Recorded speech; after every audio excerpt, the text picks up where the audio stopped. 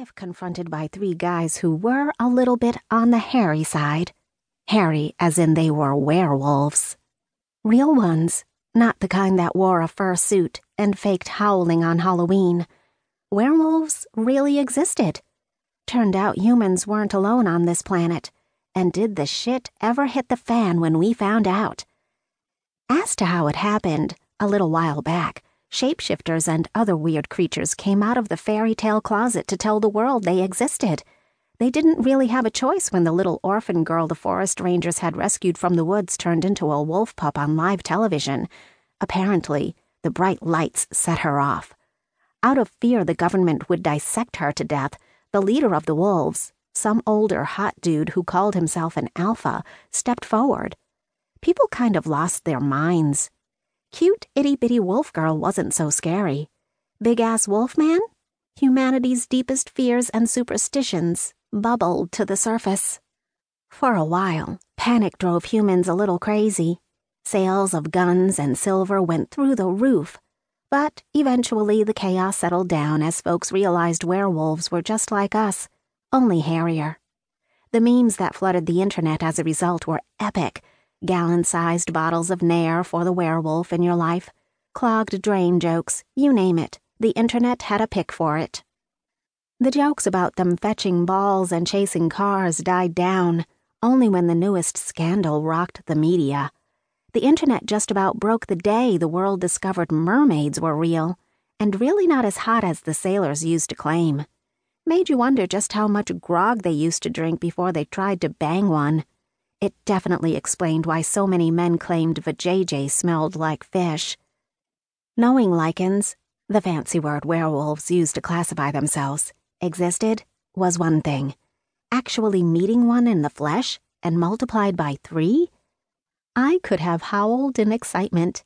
It made me wish I'd worn something more provocative, like my red sweater, or at least my t-shirt that said Huff and Puff with an arrow pointing down. While my abductors looked human, I had to wonder, did they feel human on the outside? "Would you stop stroking me?" The leader of the crew barked. Human bark, not wolf. You're not as furry as expected. Despite the canine gene, the lichen dude's forearms were actually pretty smooth and hair-free.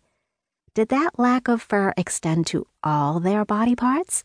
My gaze might have strayed south of his belt buckle.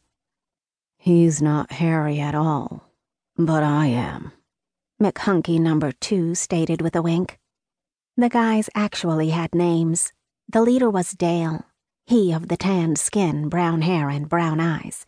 Mike was the serious beast with the dark locks and killer blue eyes that kept glaring at me. Then there was Sebastian, or as I'd secretly named him, McHunky, with his long hair held back in a ponytail and the most amazing green eyes. Dale, Mike, and Sebastian sounded like strippers to me. Looked like strippers, too, in their skin-tight t-shirts and hip-hugging jeans. Made me wonder how they'd react if presented with a pole. Would they dance around it in tiny G-strings, or treat it like a fire hydrant and pee on it? I kind of wanted to find out, but a glance around didn't show any kind of pole in their place, nor any full-length mirrors or glittering disco balls. "This is fucking unbelievable," growled Mike. He was the grumpy one of the three, sporting a scowl from the moment we met. It totally made me want to turn his frown upside down, but when I grabbed his ass and goosed him, he didn't even squeak. If you don't like having me around, then maybe you shouldn't have kidnapped me, Mr. Grumpy Pants.